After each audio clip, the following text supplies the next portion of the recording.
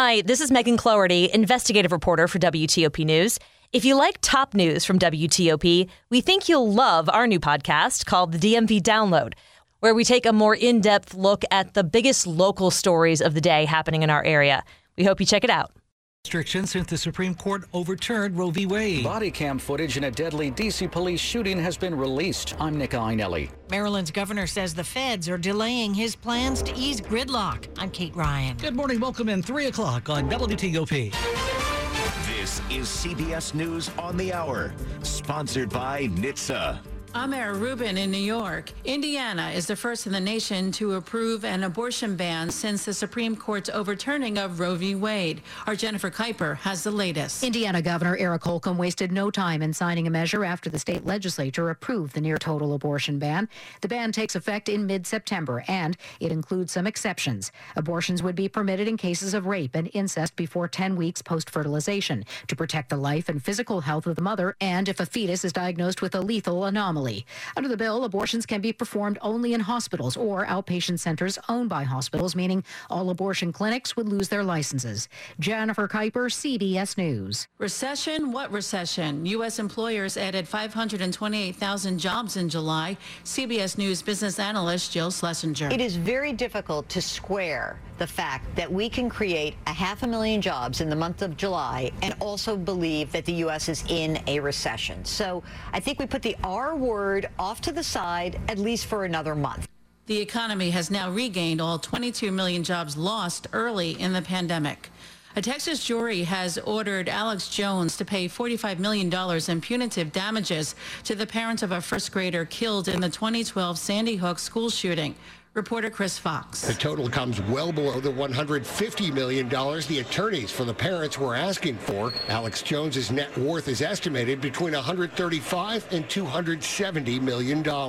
The right-wing radio host originally claimed the massacre that killed 20 children and 6 adults was a hoax. China, still fuming over Nancy Pelosi's visit to Taiwan, is suspending dialogue with the U.S. on climate change. They held military exercises, and they announced sanctions against the House Speaker. The White House called China's actions irresponsible. Elon Musk accused Twitter of fraud in his countersuit over his failed attempt to buy the company. CNET's Ian Sherr. The key question really is, where is this all going to go? Elon Musk is in this epic court battle with Twitter over this acquisition that started as him buying up shares, then wanting to influence the company, and then deciding that the leadership team was not good enough for the company and wanting to take over for $44 billion. Senate Democrats are feeling hopeful they can pass the Inflation Reduction Act. The bill could get an initial vote this weekend. It's a compromise package of inflation-fighting health care strategies. This is CBS News. Commanders Training Camp 2022 is underway with a new football season coming into focus with a new quarterback and huge expectations. Sports Director George Wallace is in Ashburn with maximum access to the coaches and the players. Listen for updates every day this week as the team takes the field for the first time this year. Read George's recaps on WTOP.com and the WTOP app. And get deeper analysis with a DC Sports Huddle on the WTOP YouTube channel. WTOP at 3:03. It's Saturday morning, August 6th, 2022. We've made it to the weekend, everybody. Morning clouds giving way to some sun, hot and muggy this Saturday with more storms in the afternoon and evening. High in the 90s, feel like the upper 90s. You're waking up to 73 degrees in our nation's capital right now. Good morning. Welcome in. Glad you're with us here at WTOP. Among the top stories we're following for you as we ride into this weekend day together, 3 people are now reported dead this morning as a result of a lightning strike this week, Thursday night in Lafayette Park near the White House. The latest victim is said to be a 29-year-old man who died Friday afternoon. A couple of tourists in their 70s died earlier in the day Friday. They were James and Donna Muller from Janesville, Wisconsin.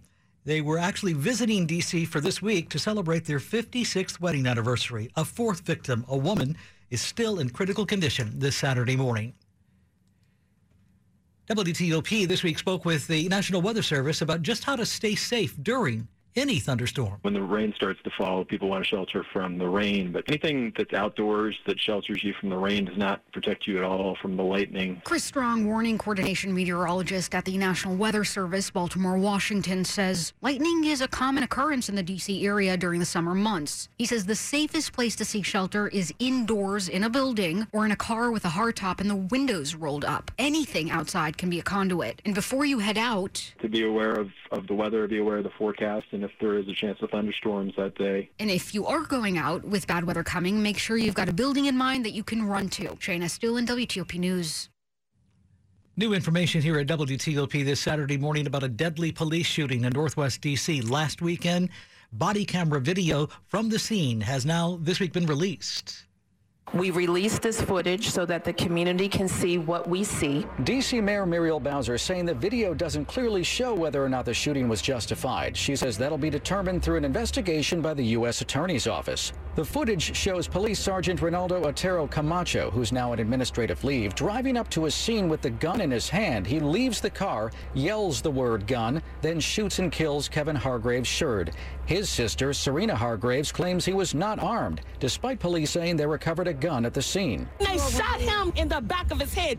He was no threat. There was no engagement. Police were chasing Hargraves Sherd, saying they believed he was connected to a previous shooting. In the district, Nick Iannelli, WTOP News. Now to Maryland, where Governor Larry Hogan is still unhappy. The feds have delayed his decision to add toll lanes on the Beltway and I-270. Now he says he wants the Federal Highway Administration to back down. In a statement issued Friday, Governor Larry Hogan said the acting Federal Highway Administrator, Stephanie Pollock, has delayed the decision that would allow his $7.5 billion plan intended to ease gridlock in the region to move ahead. The project would replace the American Legion Bridge and add toll lanes to I-270 and parts of the Capitol Beltway. While Hogan blasted the decision, calling it irresponsible and incompetent federal overreach, he also said he's directing his own transportation department to apply for help from the federal government in the form of a bridge loan. Hogan said what he called federally driven delays could cost taxpayers hundreds of millions of dollars. Kate Ryan, WTOP News. Saturday morning, August 6th at 3:07. An update on traffic and weather a minute away. Love your yummy local wood-fired pizza shop? Voting is now open in WTOP's Top 10 contest. Vote for your favorite local restaurants in each of 10 food categories, now through August 12th for their chance to win. With your help, we can give back to small businesses in Maryland, D.C., and Virginia by giving them a chance to win $1,000. Must be at least 18 to vote. Help support local restaurants by voting daily for your favorite finalists. Visit WTOP.com, search Top 10. The roar of our engines, the pump of our heartbeats, the pedal to our metal, the sparks that ignite us, the pistons that push us, the passions that drive us. From the feelings that move us to the places that pull us on the roads that unite us. With nearly 6,000 stores and over 17,000 auto care centers, Napa has America's largest network of